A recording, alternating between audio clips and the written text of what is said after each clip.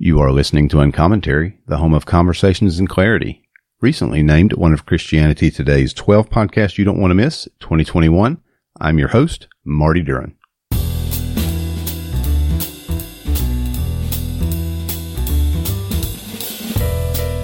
This episode of Uncommentary is brought to you by Churchlytics. Are you struggling to understand your church analytics and metrics? You're not the only one. Most church leaders struggle to know and view ministry data. How many podcast downloads are you getting? How many Facebook likes are you getting? What's happening on your website? Everybody has a hard time wrangling all that data. Well, now there's a custom dashboard solution for you and your church. My buddy Josh Breland runs Churchlytics, and he can put all your church data in one beautiful custom dashboard so you can know more to lead better. Learn more and get started at churchlytics.com. That's churchlytics.com. My guest today on Uncommentary is Heather Thompson Day. She's the author of It's Not Your Turn, What to Do While You're Waiting for Your Breakthrough. Heather's the Associate Professor of Communication at Colorado Christian University and is a contributor for Religion News Service, Newsweek, The Barna Group, probably some other stuff. She runs an online community called I'm That Wife. She's the author of 6 books, as you'll find out in a moment. I did not know that when we started talking. Heather has a great online presence, and she's very loving. She's very caring. The first time I found out about her was a Twitter thread that she wrote about a student of hers who made the best grades in her life when she had a bed for the first time. It was very moving, got shared a bunch of times, and that's how I saw it. Heather is a great lady, and I know that you're going to enjoy this conversation. Well, my guest today is like a Twitter superstar. She is all over the place, and you would think that this is what she does for a living, but I don't think it is. You have a regular job, right? I have a real job. People pay me to show up every day and do stuff, so that's just tweet. That's really encouraging, but you almost do get paid to tweet because it does bring you it probably brings your institution some credibility at this point. I keep shouting into the void for someone to hire. I keep posting my resume saying, somebody give me a job to do this. And nobody has called. Nobody. Oh, my. Well, Heather Thompson Day, welcome to Uncommentary. I'm happy to be here. So where are you in Oklahoma or Utah or Idaho or somewhere? Did you just pull those out? Where did we even come up with Oklahoma? I don't know. Everybody doesn't like half the people in America live in Oklahoma.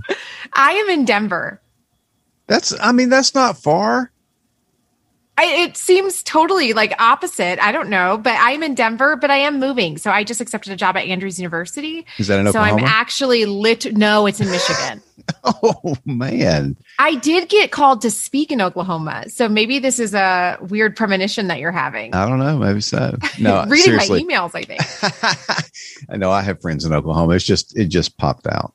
I really didn't know. I'm in Denver right now. And then you're going to Michigan. And then I'm going to Michigan, yes. Okay. Is your whole family going, or are you going to be like exiled? I'm going with my family be with my parents, with my extended family. Excellent. Very cool. Yeah. So you are, what do you do like in real life? So I'm a professor. I'm a professor of communication. Right now I'm at Colorado Christian University, and I teach social media courses. So I guess I do kind of get paid to do Twitter, right? Yes. I do teach social media, and then I teach persuasion and interpersonal courses. Well, persuasion goes in with one of your other hobbies. You're a semi-professional matchmaker. I mean, self-proclaimed. So I think by this time, other people are proclaiming that for you.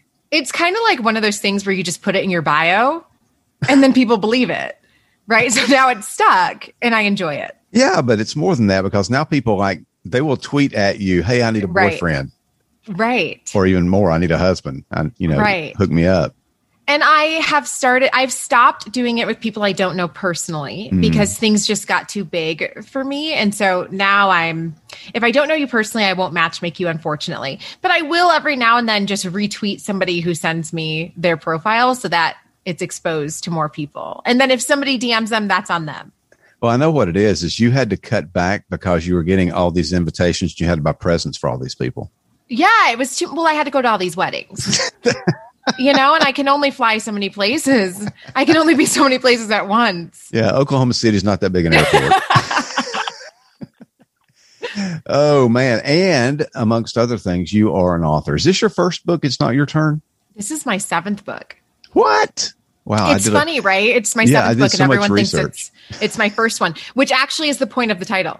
So 6 other times it was not my turn. And on the 7th one, God said, it is finished. Okay. So let me rephrase that. You live in, wait a minute, author of 6 books, including Confessions of a Christian. You can see I did all my homework before this episode started. You are so ready for this conversation. This is so terrible. How to Feed the Mediavore. Oh, because that's a communications type volume. Yes. But this, What to Do While Waiting for Your Breakthrough. I feel like that you should send a case of these to Rod Parsley, because he's always preaching about your breakthrough. Your breakthrough is right around the corner, and you should make him hold these up while he's preaching and say, it's not really your turn. But I think here's the thing. I think my definition of breakthrough and his might be different. Okay. Lay it on us. So as you go through the book, what you discover is essentially what we're looking for is an internal breakthrough. Okay. Right? It's a peace that surpasses understanding and a decision to show up to your life regardless of what the circumstances are, even when it's not your turn. Okay. So you're not talking about getting the job of your dreams or something like that necessarily. I'm talking about whatever it is that has become this thing between you and God. Okay. Where every time you pray, it's just the thing that you keep circling and it feels like God is not answering me because God's not answering this one piece. And then it prevents us from showing up to everything that he's actually given us. I'm speaking from personal experience here. Okay, good. I like that. Keep going. I'm glad. Yeah. So essentially the whole premise of the book is who we are when it's not our turn is actually more important than who we will be when it is.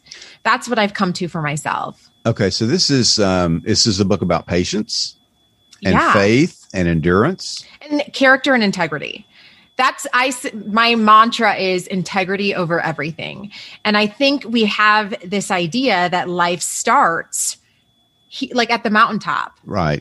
Life starts when I get to where I think I'm supposed to be. And that's when I'm all of a sudden going to do all these amazing things. But I think life starts right here.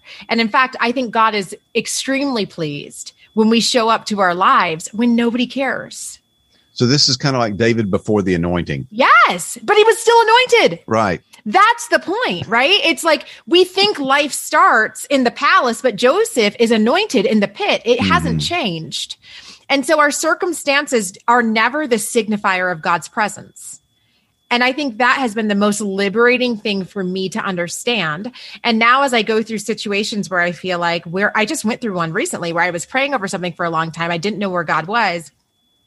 And I'm just learning to say, Lord, what can I learn right here? Mm-hmm. What is there for me in this space? And how do I show up even when everything inside me feels broken, right? And hurt? Yeah. How do I show up anyway? Well, there's that really powerful verse in Job that often gets overlooked because it isn't involving Leviathan.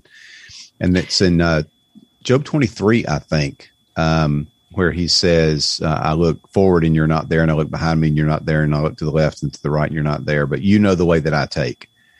And that's where I think a lot of people find themselves there. Yeah. I think a lot of us, the disciples who literally walk with Jesus say, don't you care if we drown? Right.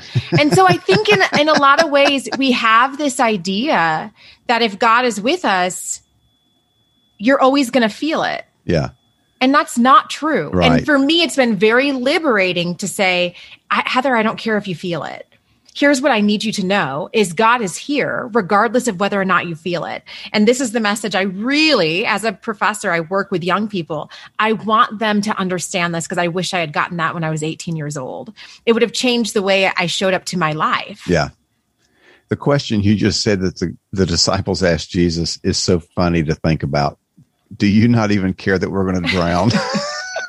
Right? But do we not cry this out to God all the time? Exactly. Are you not paying attention? Do you not see my circumstances? Why are you asleep on me? Yeah. I love scripture for this very reason is it makes me realize, it's okay that I'm a human being. I don't have to be perfect and I don't have to figure it all out. I just have to stay next to Jesus. And that's what we see over and over again in scripture. Yeah. And to me, that's freedom. There's freedom in Christ to fix everything. You know what I mean? As long as I just stay next to him, I'm going to make it. Battered, bruised, maybe. Right. But I'll make it. Yeah. So sheep do get broken legs and sheep do get ankle bites. And it doesn't mean you've done anything wrong. Sheep do some ankle biting too, from what I understand. So my husband's a pastor, and that's the thing, right? They don't talk about the sheep bite. Yeah. People don't tell you that. Well, the pastors do. That's one of the long running jokes of between pastors is, man, sheep bite. Yeah, absolutely. So while you're waiting through your breakthrough, so I'm going to read down through a couple of these chapters right here so people get an idea what the book is about. It's not your turn. It's your turn to wait. It's your turn to say it out loud. Is that like reminding ourselves of what God is going to do or what God might do, or that God hasn't forgotten us, but we vocalize it so we actually hear that it's the truth? Yeah. So I do a lot of, this book is filled with research articles. And I teach communication. So here's what I can tell you just in a little short snippet, but if you read the chapter, it'll be so much better.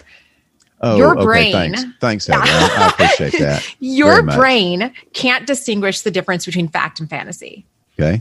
So once you say it, it's as real for your brain as the ground you're standing on. And so I want people to think about the things that they say out loud. Because oftentimes we will sit and once we say something negative, your brain automatically provides you. It's like really, it just magically appears. It gives you this other negative thought to keep spiraling down. And then suddenly you're so far gone. But what if we learn to interrupt those negative thoughts so that our brain can have something solid to stand on? And then what I talk about, I end the chapter by saying, the beauty of scripture is there's over 3,500 promises available to us in scripture, but our brains can't respond to the attacks of the devil with promises we've never read. Yeah. Only 15% of Christians read their Bible daily. To me, this is a big miss, right? Because right here, like I said, it's people who have gone through various experiences, not directly related to mine, but in the same feeling of where are you, Lord? And I get to see where God was in somebody else's life. So I'm going to ask you a related question that may not be covered in your book. But before we go into the break, I want to give you a chance to address this because I think there is a relationship here. Do you see that there is some of this involved with so many young people struggling? And I'm going to use the word deconstruction, not like in the actual technical sense, but in the sense of young people that are really struggling with, is what I was taught is the faith. Is it actually the faith? Is there some of this that's related where there's an expectation with some young folks that this is what I thought like Christianity was going to be, or this is what I was told that it was going to be. And now that I'm waiting and looking around, it doesn't seem to be actual. Is there a relationship there? Or do you think that this is like two different things? So what I talk about in the book is I think a lot of people, and I guess who am I? I'm just going to tell you what I've learned. We know statistically 72% of Christians see God as angry and judgmental and wrathful and somebody who, if I mess up, is just waiting to get me. 72% of us. That is amazing. Worship an angry God. And here's why this is so, so, so important. Neuroscience shows that the God you believe in is the God you become. Wow. So when I believe that God is judgmental and critical and distant and angry, I then become judgmental and critical and distant and angry. And it's really cool. It's almost like believing God is love matters. And it changes the way I relate to my neighbor. What the very character of God, I think, is actually the problem. People have an incorrect understanding of who God is. And then we walk around and because what we worship, we become. Right? So if we could correct this misrepresentation, I think for a lot of young people, it would change things. But I know from experience, because I have students that will sit in my office all the time and say, for whatever reason, whatever person told them, he can't want me or he's done with me or the shame just blocks them from even wanting to attempt a relationship with him. Man, we have so much work to do as a church in sharing the actual love of Christ within ourselves. Yeah. Not even just the outside world, to each other. Yeah. I'm talking to Heather Thompson Day about her book, It's Not Your Turn, and some other things, apparently. We're going far afield now. So we'll be right back after this. If you've been listening to Uncommentary for any length of time, you've heard me talk about Hearts and Minds books. They're my favorite independent bookstore located in Pennsylvania, owned by Byron Borger. I hope you'll give them a try, heartsandmindsbooks.com. Every book I've ever ordered from Hearts and Minds has come carefully wrapped in brown wrapping paper, like packaging paper. Every single book. Nothing's just thrown in a box with a thing of bubble wrap and shipped to you in the hopes that it gets there in some kind of condition that it's still worth reading. You never have to worry about that with Byron. So I encourage you to try out Hearts and Minds books. Go to heartsandmindsbooks.com and let him know what you need. Mention Uncommentary, and if you can, he'll give you a discount on the book that you order. Thanks a lot for listening, and support Hearts and Minds books. So Heather was just telling me how much she enjoys audiobooks, and I'm going to push back on that. He waited till the mic's on all of a sudden, right? It's not that I don't enjoy them. It's that I can't listen to nonfiction on audiobook because I can't remember anything. So if I'm listening to something, I prefer to listen to music because I don't have to pay attention to it. I can either sing or I could just let my mind go somewhere else. And it's just a soundtrack for thought. Not an auditory learner, I take it. I'm definitely not an auditory learner. If I don't take notes in church, it's like, why did I even go? I hope they got coffee because I'm not going to remember anything else. No, it really is a challenge. So I'll listen to maybe 2 audiobooks a year, and every single time as I'm going, nonfiction, and every single time I'm going through them, I'm like, how am I going to reference this? How am I going to go back and get this for a sermon? How am I going to say it? That part I agree. So I just make a note. I pause it and I write down the minute, and then I make a note in my phone and I go back. While you're driving? Well, when I stop, I pause it. I look at the time. That is some great research right there. That's a great research tip. So if you're a listener and you've been like trying to drive and write stuff down at the same time, going 80 on the interstate, you now have some safety tips from Heather Day. Oh, man.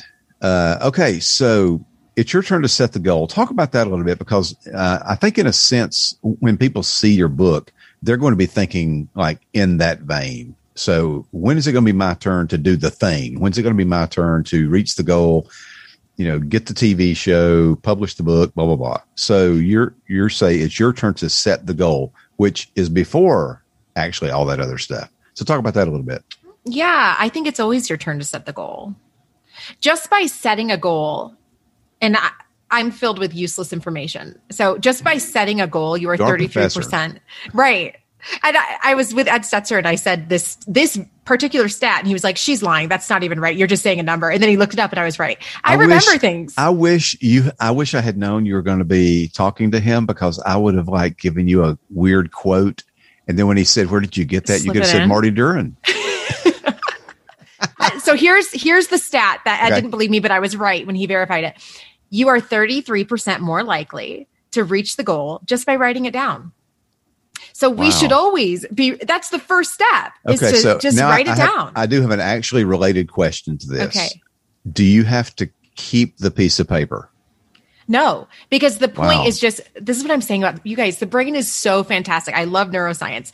Once you write it down, your brain automatically, even when you've forgotten, starts sweeping for information to help you reach that goal. And we kind of know this, right? Like you decide you want to get a certain type of car. And now every time that car passes, you recognize it and you see it. And when a commercial goes by, you're like, oh, now I know this. Your brain keeps sweeping to help you reach goals. That's amazing. Writing it down is the first step. Your brain is fantastic. It's the best piece of science. Well, thank you. I appreciate that. What about everybody else's brain? Not theirs, just yours. Yes. Thank you. Thank you. Now we got that clear. Go ahead. No, that's it. Write it down. Man, that's, I want to stop and write a few things down. You should do that. It's your turn to re-envision God. And we've already touched on this a little bit. So that's exactly what that chapter is about, what we talked about. 72% of Christians see God as angry. Okay. And what does it mean for God to be love? And the fruits of the Spirit aren't like this metaphorical thing. Yeah. We can actually have those just by changing our view of who God is. This is good stuff, Heather. You're going to make me read the whole entire book. I really hope you do. This is really cool. I think it's a great book. I think you should think your books are great. I mean, honestly, if you're the author. Do you not know? Let's be honest. Does everybody always think that? I don't know. I don't know either. I mean, right? I think sometimes you're just trying to write a deadline. I will say this. I've written 2 books, and looking back, one of them I think was probably not awesome. Marty, I have books that I hope nobody ever reads. And that's the honest to God truth. But if they buy them, you'll take the royalties, won't you? I'll take it, but I hope nobody ever reads them. But this book, I hope everybody reads. It is literally the best work I've ever done. So as the marketing manager for for those other books, I'm going to say buy all 7 of her books, throw 6 of them in the trash, and read this one because that's how she pitched them to you. We finally got it together on this one. It's your turn to find community. What's that about? Oh, so let's just look at the example of a job. Okay. Research shows that whether or not you enjoy your job is not what you're doing, it's who you're with. Okay. So the most important thing is always community. And so there's this Harvard study in there, a 20-year-long Harvard study that talks about how the greatest contributor to your actual physical health is your relationships, more than the food you eat, the exercise program you're on, or the genes you've inherited. The most important predictor of your physical health is your relationships. Wow. And so we'll spend all this time on diet culture or making sure we go to the gym. I'm not saying we shouldn't do those things, but then we'll live in toxic relationships. Mm-hmm. And we're like, well, that's fine. It's not fine. That's fine because I lost 5 pounds. Right. We have to really, and here's my other issue. And especially with with Generation Z that I work with, this is the first generation where when you ask them, what's the dream? The answer is always a job or some type of financial state. And it has nothing to do with other people. Whereas every other generation, even millennials, my generation said, oh, I want to be married and I want to have a family. That was one of their top 5 goals. And this Generation Z, it doesn't even make the top 5. Right. And so when you get to where you're going to want somebody there with you. Yeah. So wait a minute. I want to make sure that I heard that because since this is audio, my brain kind of slipped out for a moment to be on its own. You said that for Gen Z, it's a job. Yeah. When you ask them, what's your goal for the next 10 years, they say things like job, paying back student loans, finishing education. I want to have a house. That's what they think of. So and those things aren't bad. Yeah. But let me ask you this question, and you may cover this in the book or you may not, and it doesn't matter, but you work with them. So I'm going to ask you this question. Do you think that that's in any way related to the fact that Gen Z is coming of age between the financial crash of 2008, 9, and 10, not quite rebuilding, and then the pandemic comes, then the student loan crisis where it's the increasing cost of education is creating an 8-ball effect where they graduate with just decades of payments ahead of them. And so that's the number one thing because it is the number one thing. It's not like a priority thing, not like they're just waking up saying, oh, my priority in life is to find a great job. It's almost like everything around them has screamed at them for a decade. You're going to have to get a job. You're not going to be able to just show up. You've got to get a job because everything is against you and you're going to be lucky to make more than minimum wage. I don't think it's just that. Okay. I think that this generation has grown up with a level of social comparison that I couldn't even fathom being a millennial. When I was a kid, I had a diary and it had a lock and it had a key and I hid it underneath my bed. And this generation grows up with a diary that you post online and the more hits, the better. Yeah. Right. So how does that affect us psychologically when you're constantly in social comparison is how we literally define who we are. And so it's never enough. You're talking about a generation that has grown up that because Kylie Jenner, who has nothing to do with them, but because she's on my feed every day, my brain is looping her into the social comparison. And now my life doesn't matter because I'm not Kylie Jenner. Right. So it's just, I think that they've had the social media impact on them, I think has been crucial in how they view themselves and this deep need that now everybody has to be uber successful. That's both interesting and really sad. I think it's really sad. And they have the highest depression rates. I mean, that's why I'm super passionate about this generation, because this is a whole other conversation, but their suicide rates are super high. Their depression rates are super high. Their anxiety rates are super high. They didn't build any of this. Mm. And so then we'll talk about them like, oh, well, Generation Z, they're lazy.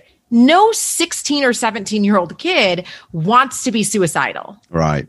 Right? Like, this is the world we've created. Yeah. And then here's my call on adults. We have not effectively mentored them through because we're so stuck on what we're building. Very few of us take the time to stop and go back and make sure that we've taught everything that we've learned to somebody else. Mm-hmm. And that's a crucial part of this journey, is for them to have people who say, I know what you're going through and I've been there. Here, you want to know, there's this really great study that talks about how if an adult works with a child who's struggling with math and reading, that child's math and reading scores go up, even if the adult knows nothing about math or reading. Mm. It is simply the time of somebody sitting down next to you and working out a problem. I mean, this is incredible to mentorship and relate. And this goes back to community, like we talked about in the book. We need each other. Yeah. We're social creatures. And I think a lot of this generation is really lacking adult mentorship. What's the Gen Z age range?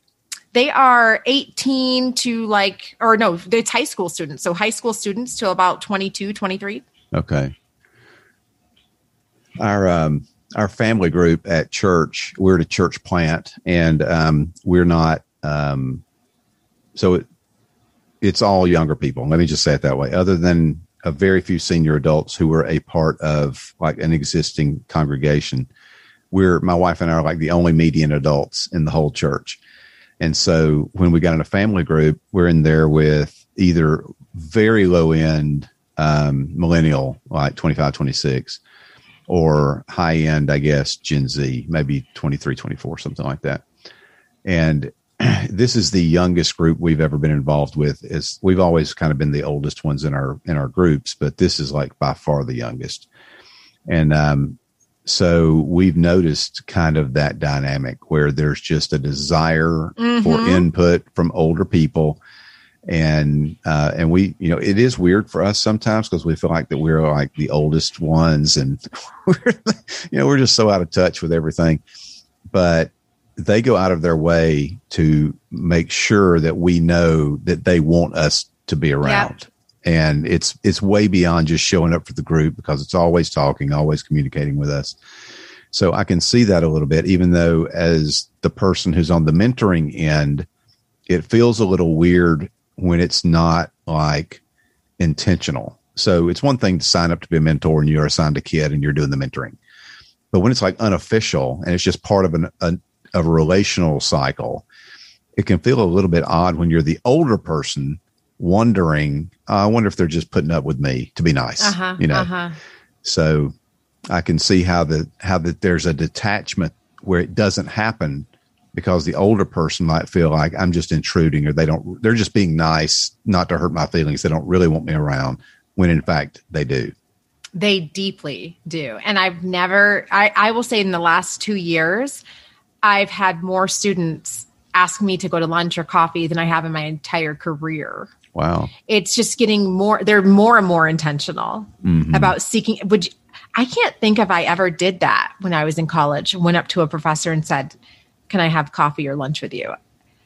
I don't know if I did. So they're very intentional about seeking that type of, they just want help and guidance, and they're looking for adults to pour into them. That is amazing.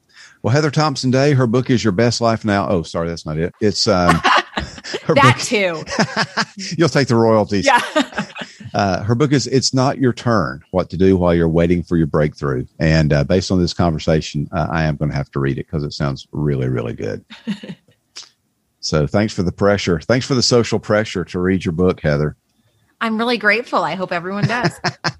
That's awesome. So you are on Twitter and you're at what? Heather T as in Thompson Day. That's D-A-Y. what I thought. Very good. And she's definitely, if you're on Twitter and you're not already following her, and I'm sure most of you are, she's definitely worth the follow. Great content there. And so thanks. This has been awesome. Thank you. What an honor. Yeah.